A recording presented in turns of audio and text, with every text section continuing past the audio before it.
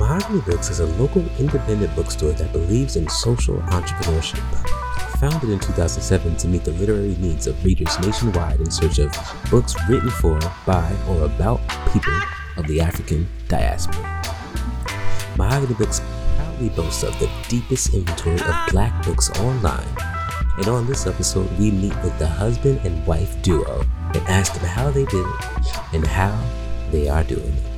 And as always, grab your pen, grab your pads, let's learn something.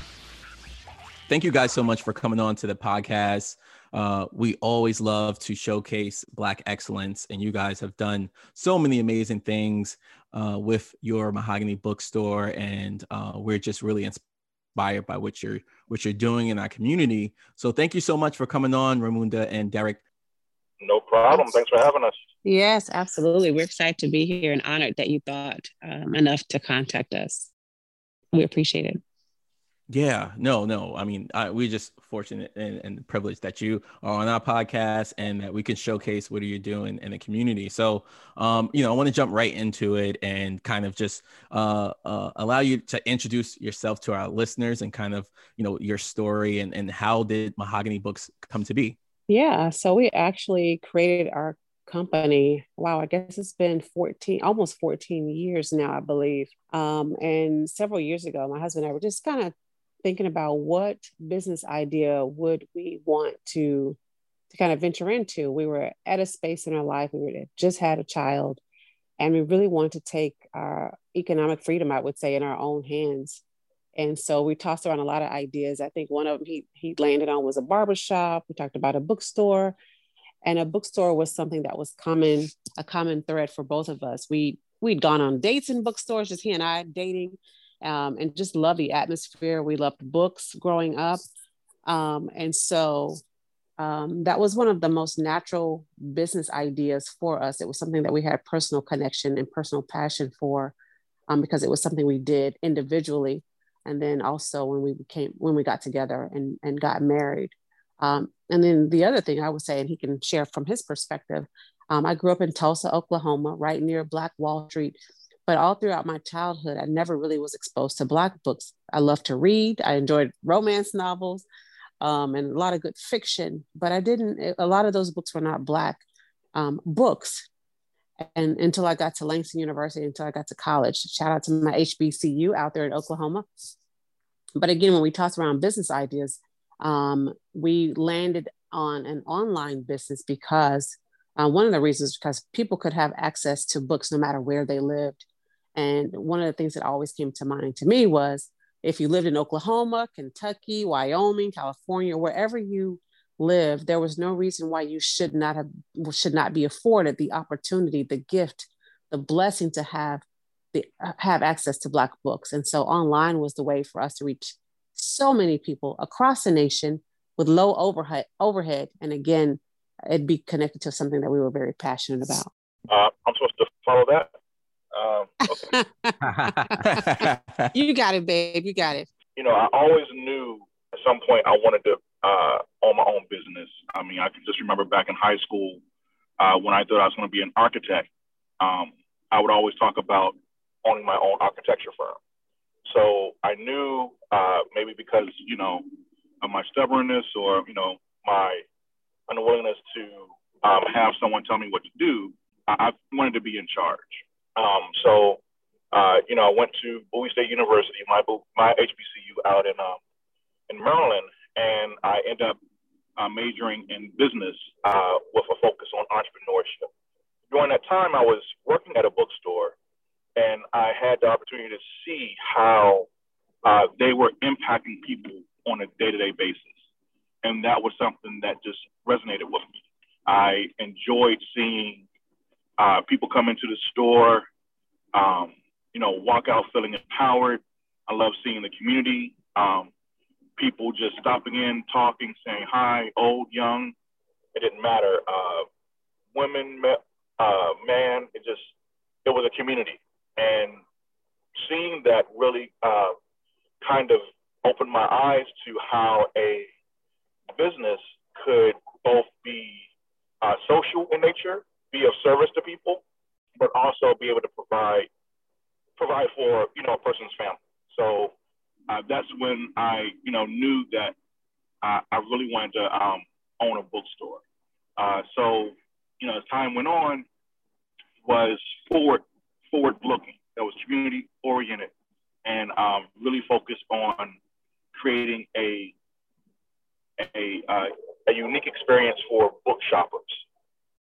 Awesome. I love that. I love the, the strategic thinking in terms of, starting digitally and flourishing via the internet. But I know now that you have a location and you're opening up a second one as well. Can you take us through the decision making behind that? As we know, Amazon is, really changing retail, and a lot of retail stores are closing. But I see and I know that in 2017, you opened your bookstore, and then now you're expanding to another location. So that's amazing. But can you take us through to how you're able to accomplish that, especially with, our most recent pandemic, and able to continue to grow and build your brand and your presence during COVID? Yeah, actually having a physical location was always part of our plan and our intention. Even though we started out online, overhead was a lot less to contend with. The ultimate goal was always to have a physical space. As Derek mentioned, when you go into a bookstore, there's just an energy that you feel. There's a connection to community that you feel, and having a space was something that would afford us that opportunity. So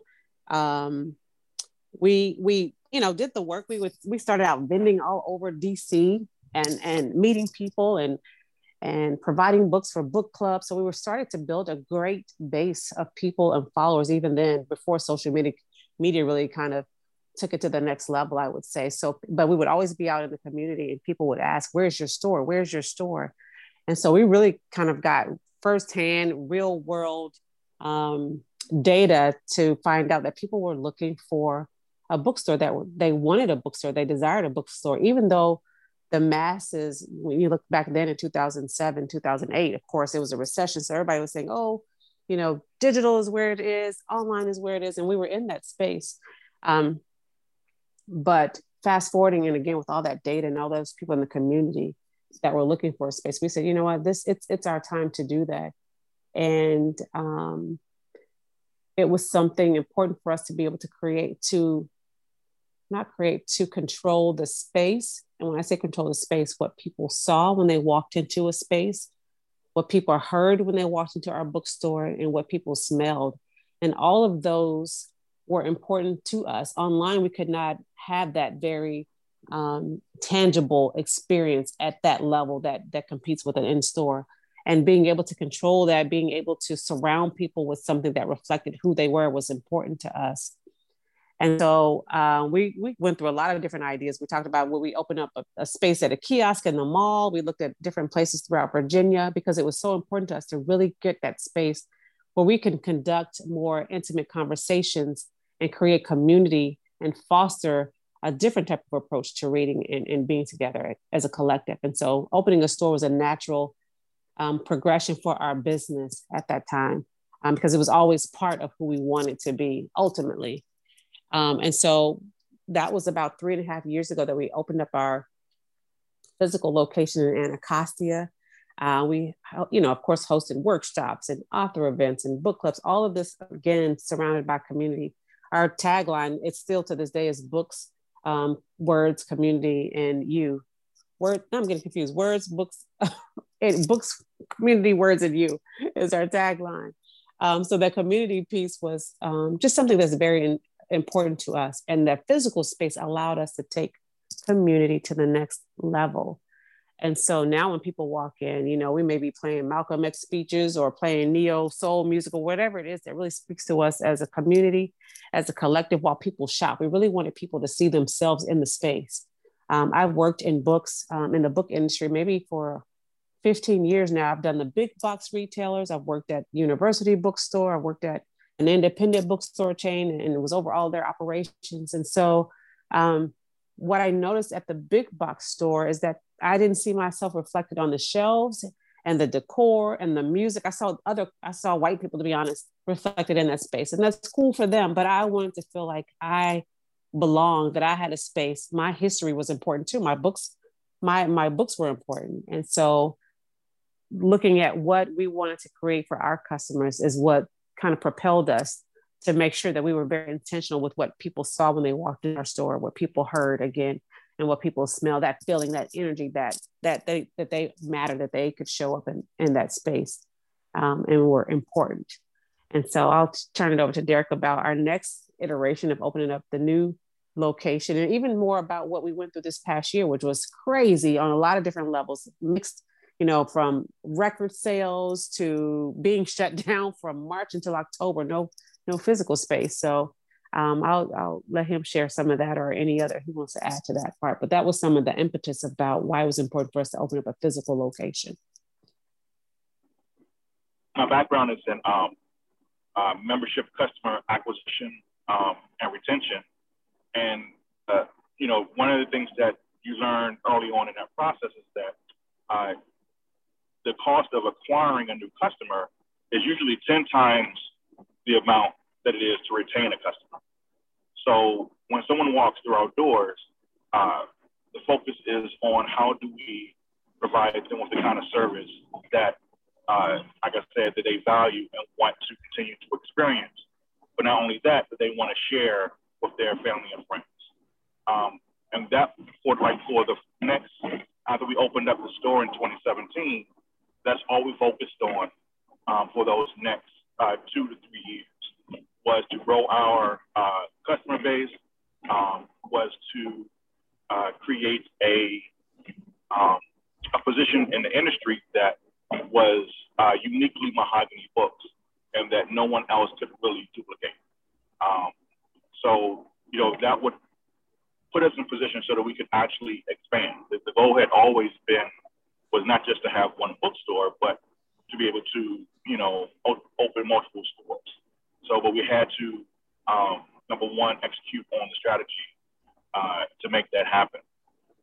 Yeah, wow. It really sounds like you guys put a lot of effort into the overall customer experience.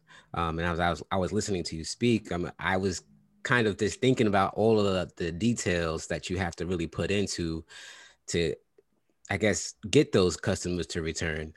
I want to bring it back to the idea or the concept of your bookstore. I want to kind of bring it to like how you guys overcame your challenges into really coming up from the idea to it actually being a physical store. Like I know there are plenty of challenges, but what can you actually kind of talk about some of the challenges that you overcame and what you did to overcome them?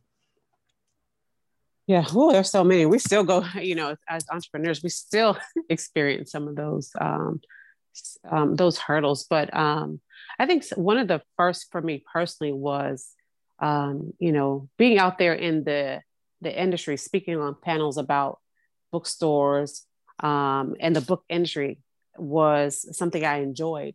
But I will always remember being on a panel. We had a New York Times bestselling author there on this panel.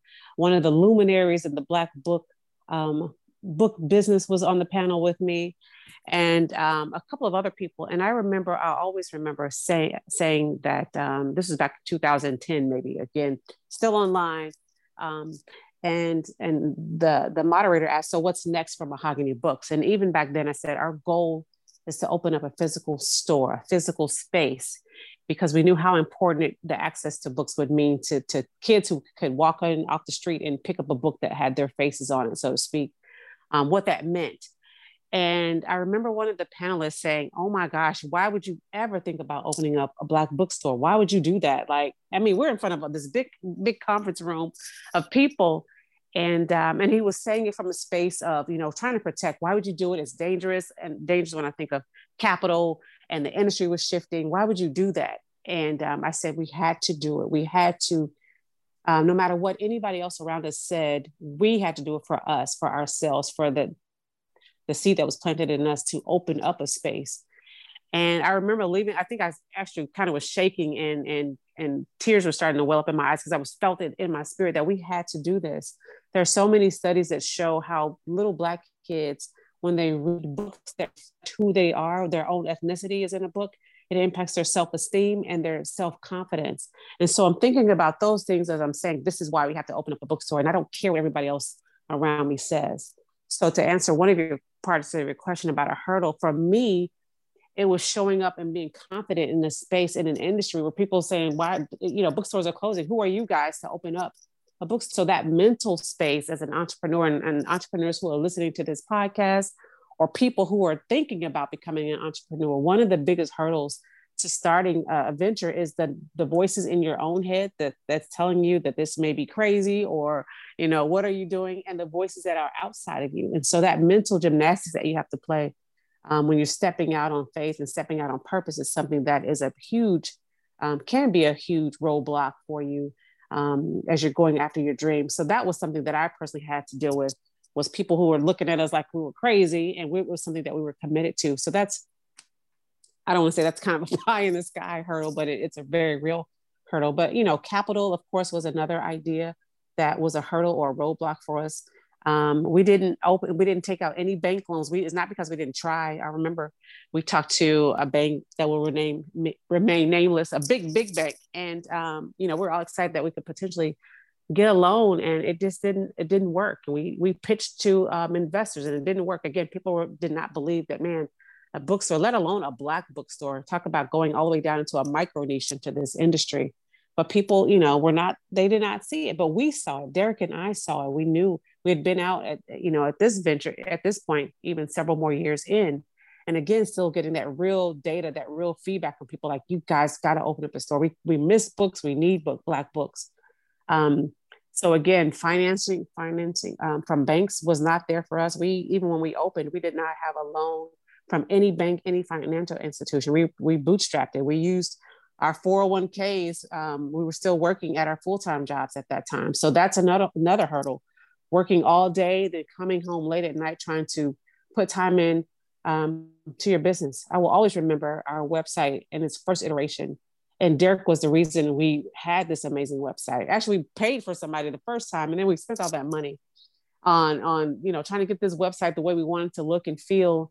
And it wasn't the best user experience to us, what we thought. And so Derek, the genius that my husband is, went out and really learned how to create a website from, he didn't have a background in website design or anything like that, but it was such a key component and key passion of his to create this space, even online, that he learned. He was in chat rooms late at night trying to, ask questions about how does this work? How does this part of the system connect? And so again, another hurdle is also even the knowledge. We didn't have some of that knowledge from the online piece.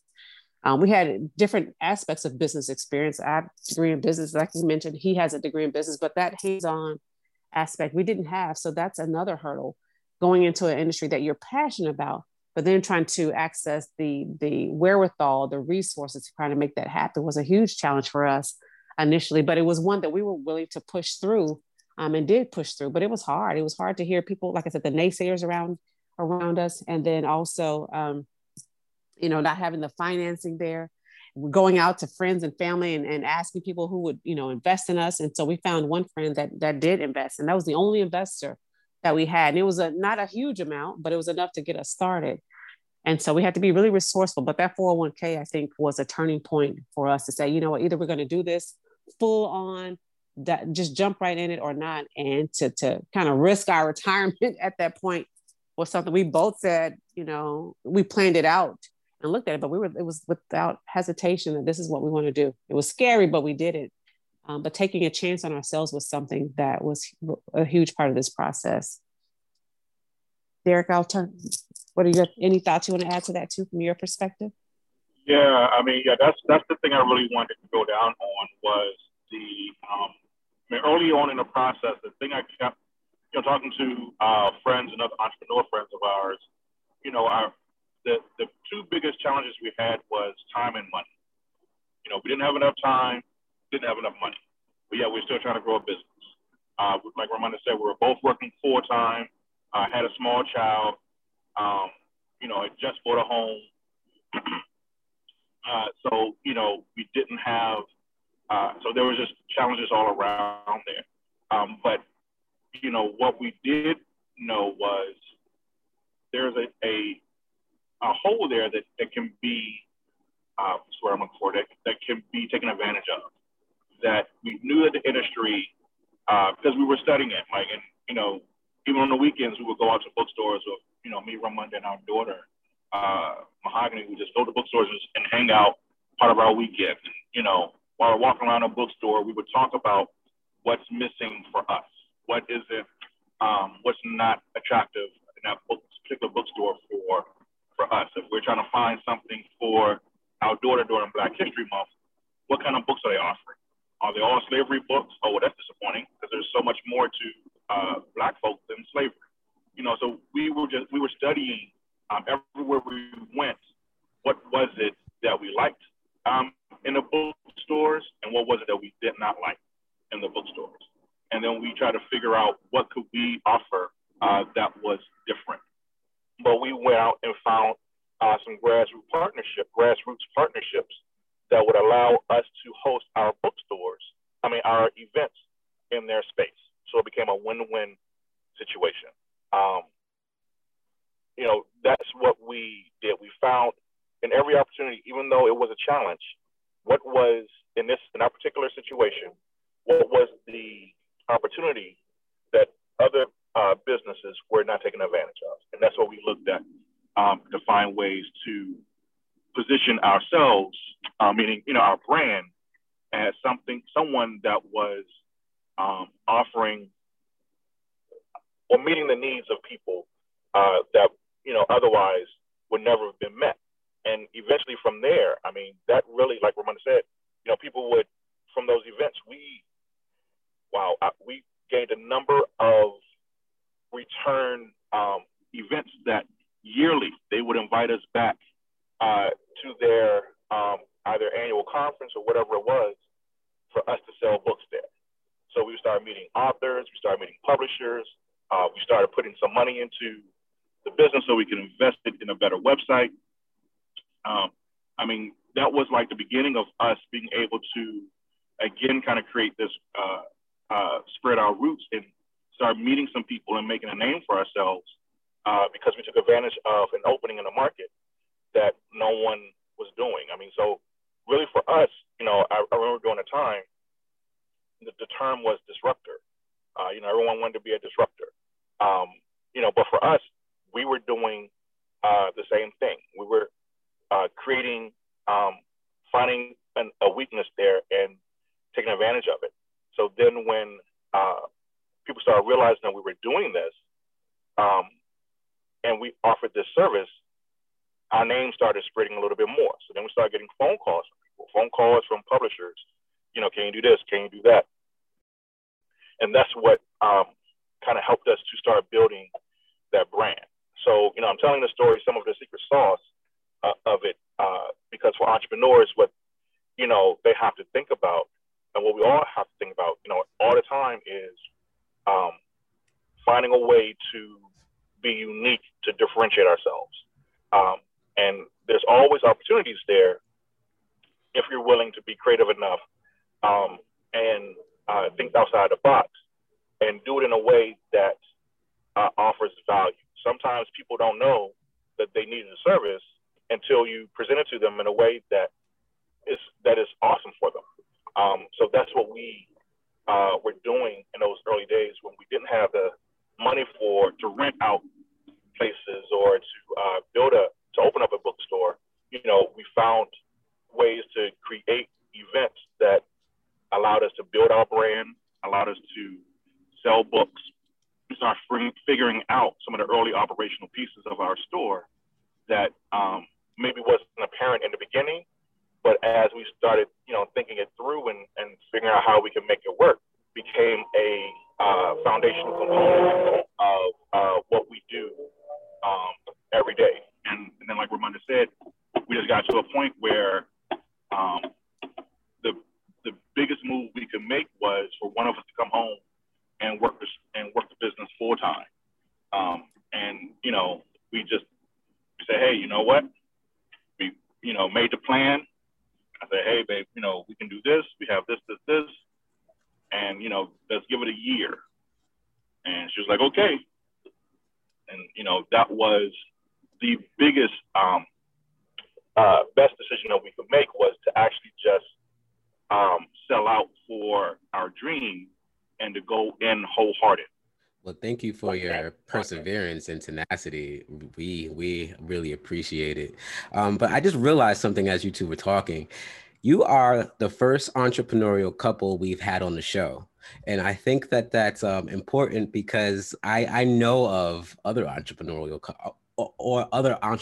couples or couples that are looking to start business venture together. What advice would you have for those people? I know that you've had some challenges and in that respect of just working together as a couple. Can you talk about that? Oh, you're going in the back weeds, bro. Going in the back. The people want to know. The people want to know. It was funny. You said you knew we did. I'm like, okay, what did Roberta tell them already? I was just thinking because you work all day and you have to deal with the family and you have children and then you have a business. That's a lot of togetherness, and I know it had to have some challenging moments there. Togetherness. That's a great word. I'm gonna start using that one. It's a lot of togetherness.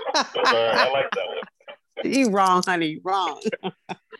No, but we this year will be our 19th year married and 14th year in business. Congratulations. Thank you. We're gonna be celebrating 20 next year. We're excited about it. But there is, we have very different personalities. I'm the extrovert. I'm out there in front of people. I love it. I vibe off of that energy, and he's an introvert. And so even that, just as a married couple, that connection, I love. It's a great a balance in our personalities, even from a personal perspective. And then we bring that to the business as well. But yeah, there was, in the beginning, we would be booking events, and we had a child. We have one daughter. Her name is Mahogany. And even from managing our calendars, sometimes I'd be booking events and he'd have other plans or a meeting somewhere.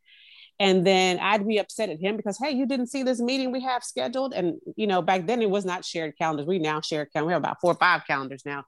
A personal calendar, a calendar with our daughter, a calendar for the business. We have a variety now. But back then when we first started, those first few years, just managing our schedules was crazy. And then we get upset if somebody missed the meeting or wasn't aware of the meeting.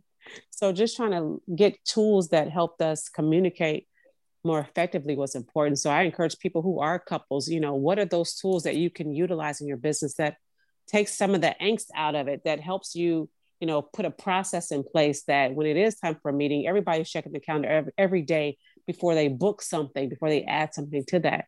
But being diligent of adding stuff there and not say, well, I forgot to add it. We had to be intentional of even putting it on the calendar. So for us, even balancing that. But from the family aspect too, our daughter, I just remember we'd pick her up from school. We'd switch our shirts in the car because we had Black Books Matter shirts or Mahogany book shirts. She was little and I'd have her switching her shirt on in the car, picking her up, getting her some McNuggets and driving to events all the way in Baltimore and driving home late at night with her knocked out or doing homework in the back seat she was. And so that as a mom weighed on me, are we putting her in the right place? Are we doing right by her? Are we setting her up for success? But then going back to us as husband and wife, communication, then in communication now, and learning how to turn off business and turn on the business and making space for each other. It's very important for us to put date nights on the calendar for us to make sure that they happen, because it was Derek and Ramon before it was Mahogany Books. And so it has to, that nucleus has to remain intact, or the business, will fail or collapse or have some kind of issues there if we were not on the same page. But I think for couples, learning how to turn it on and turn it off, and I'll be honest, it's hard to turn it off, especially if you both are passionate about it. I remember when we first started too, Derek was really sold out for the business. This was a dream of his. A lot of people think it may have been my dream at the very beginning, but it wasn't. I just loved books. I had happened to work in books in the book industry, but it was something that was deep and in his spirit. And so in the beginning, he was up late at night doing this and that in the business. And I was like, I'm going to do the stuff that I like to do. And he was like, well, but wait, there's all these other things that I don't like to do, but they still need to be done. And so even that caused friction of, going hard in the paint for a business and me not going as hard in only the areas that I liked. And so that caused friction, and how to work through that. And I'll be honest, he just persevered and kept going and kept going. And I think he prayed that, hey, my wife is going to catch up to me in some of these other areas. But it was really us communicating, and him being patient with me, and him being okay with what I brought to the table. I did see that there was value in that. He saw that there was value in that. He just persevered. He is a man's man, and I love him for that. But yeah, communication, time with family, getting our calendars in sync, putting in processes that really help your home to flourish. And then being okay if there's an idea that I present that may not work, or he presents an idea that may not work. Being okay and being open to hearing that idea is important. But yeah, we had times we would be fussing, and this was the idea that I want. I have a very strong personality. I think it should go this way, and he thought it should go that way all throughout this process. And so having to step back and really hear what that person is saying is key, is important. At the end of the day, we love each other. We love each other deep. And so that was the foundation that we were working from. But man, it still can be challenging at times. We have very different ways in how we operate and how we process different decisions. But being committed to each other allows us to still flourish in that way. So those are some of the challenges. It can be hectic, but I love working with him. That's me. I can work with anybody. He's like, I don't know, babe. I don't know. You off the charts a little bit.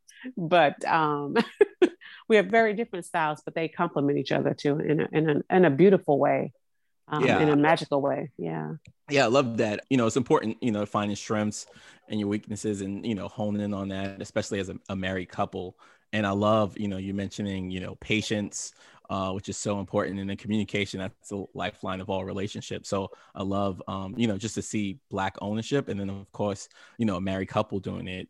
That's such a great representation today where we are, just in this country. So I love that as well. But I want to pivot to a separate question. So you've been in a lot of publications. You even had major interactions with Barack Obama in terms of him surprising you, and just numerous things. I just want to know, from all the accomplishments that you had over, the last 4 years, which one are you most proud of?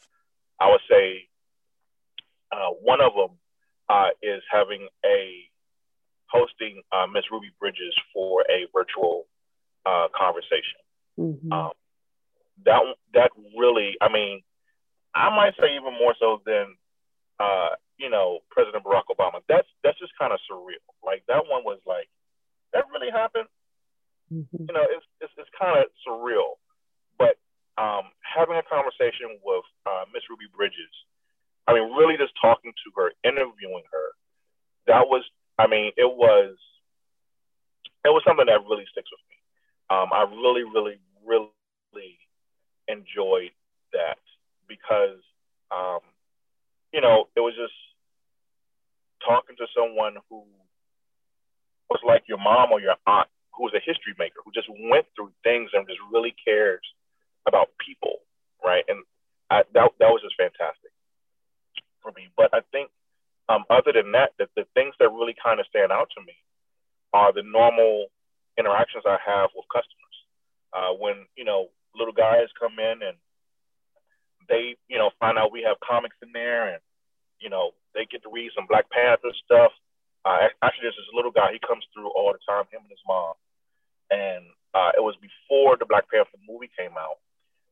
And he, came into the store with his mom, and he saw all the Black Panther stuff we had in there. And he just he geeked out. And it was just so fun for me to see the little guy just really revel in, all the Black Panther stuff we had there. And his mom buying him, the comics and some books.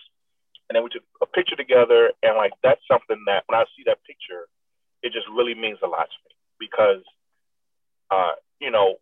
at the bottom of this, no matter how hard it gets, no matter if we're just open for one more year, what really matters is the impact we have on people.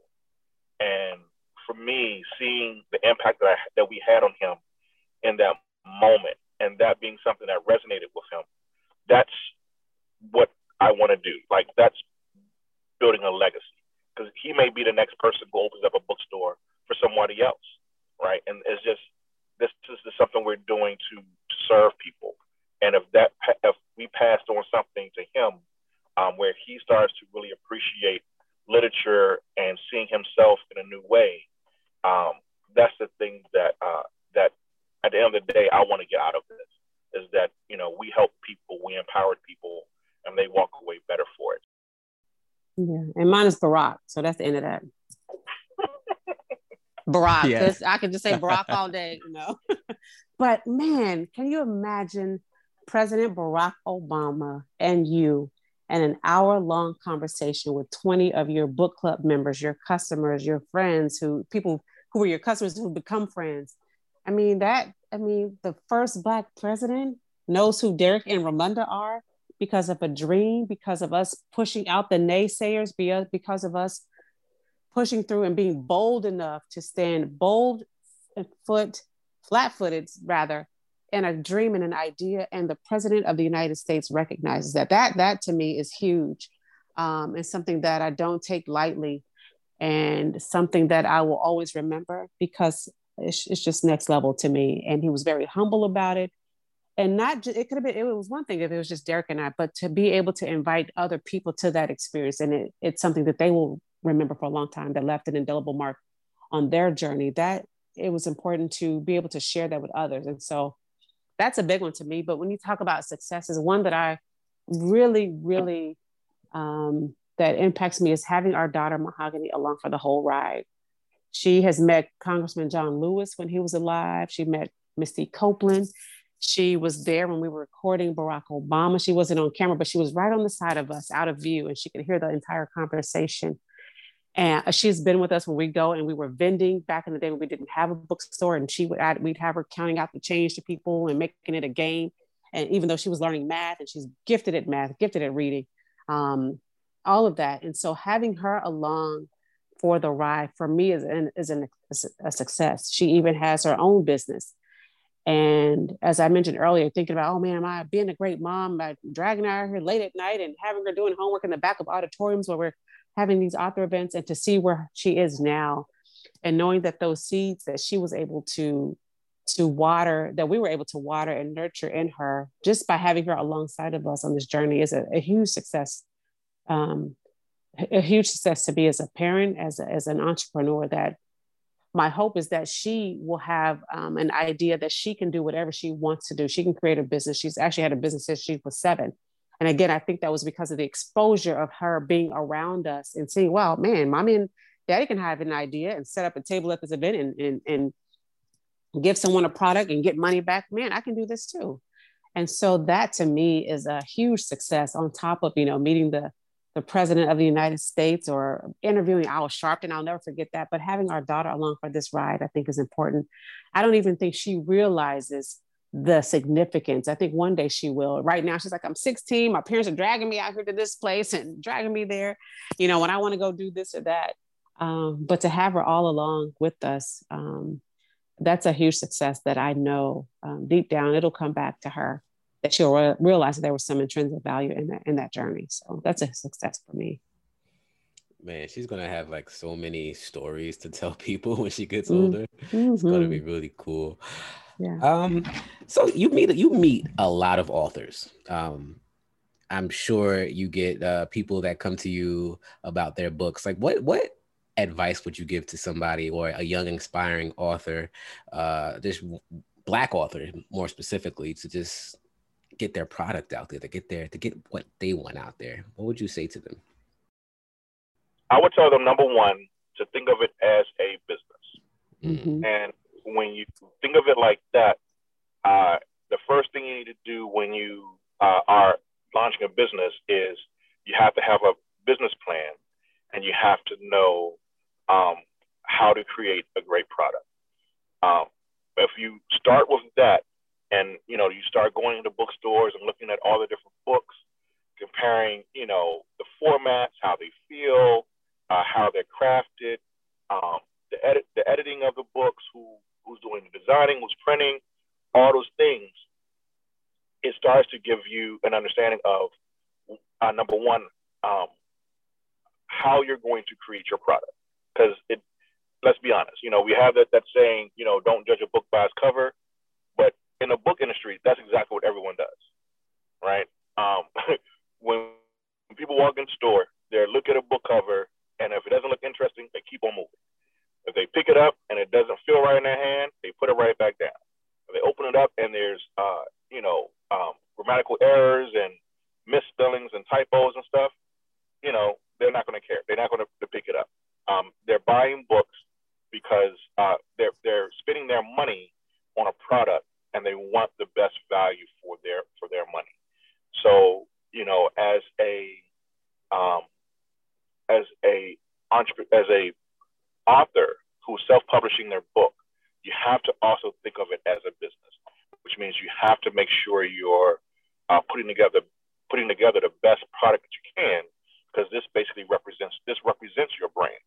And if you have a great product, Ramon and I, we've seen it. People who self-published books that ultimately end up being purchased by major publishers, and then republished and redistributed, because the person had done such a great job. Now they're getting paid even more for that work. So that's what I would say is number one.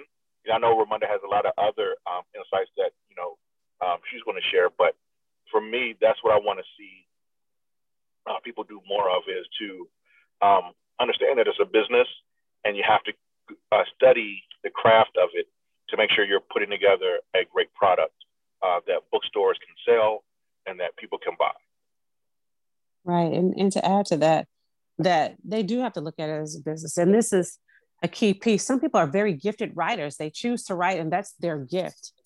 Managing distribution, PR, marketing is not their gift. So I think as an author, a few things. One, hire people around you. And sometimes if you're self-published or it's just you with this idea, you think of money and hiring a team is unfathomable. Like, where do I get the resources? But there are websites that can help with self-publishing.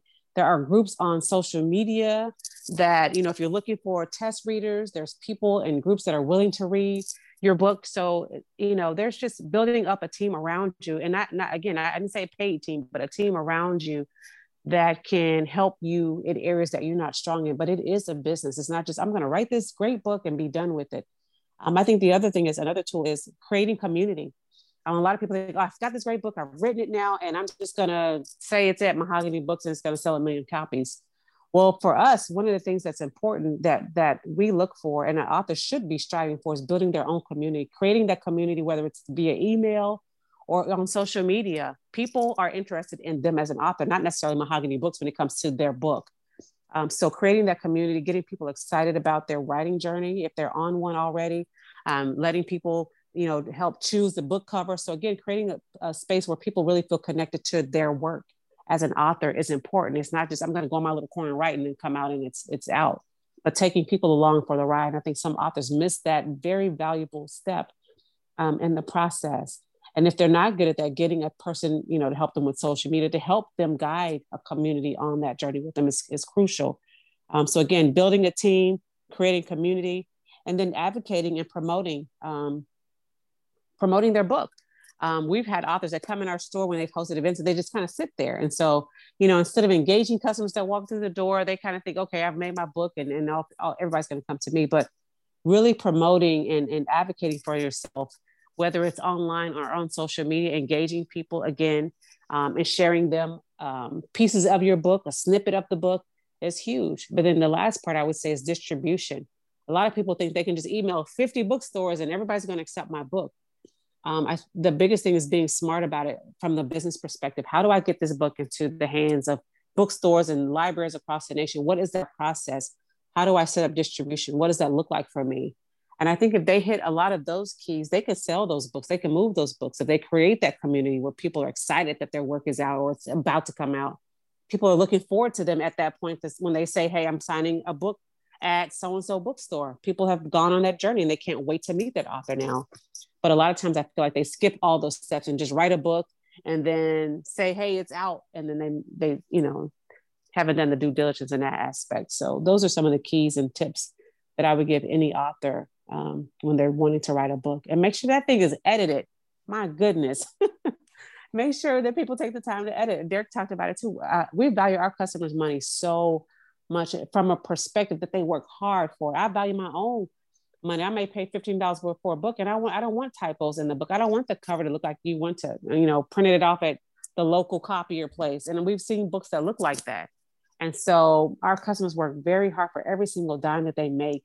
And for them to open up a book and it's typos and grammatical errors, that bothers me personally, because people work hard for their money. So as an author, taking the time to make sure those two pieces, the cover art, because that's going to help move that book, as Derek mentioned, and then the editing piece, those, if you don't have those two pieces in place, you just might hang it up, because people are going to talk about, the reviews are going to comment on the grammatical errors, and that's not going to leave a good taste in your mouth as an author at all. Yeah, no, I love, all of the tips given to potential authors or people just who want to start a business.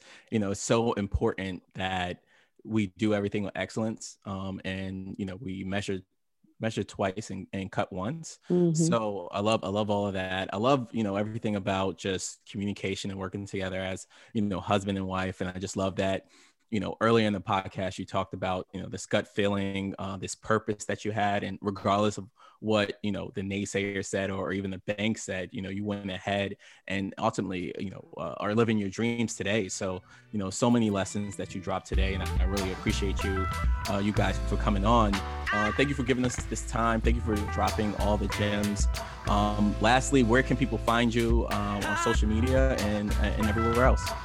Absolutely. They can find us at mahoganybooks.com and on all social media platforms at Mahogany Books. And thank you guys for this opportunity to share part of our journey.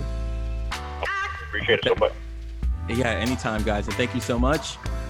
This is the 30 to Life podcast, redefining the Black experience, where we break stereotypes, build legacies, and help others along the way.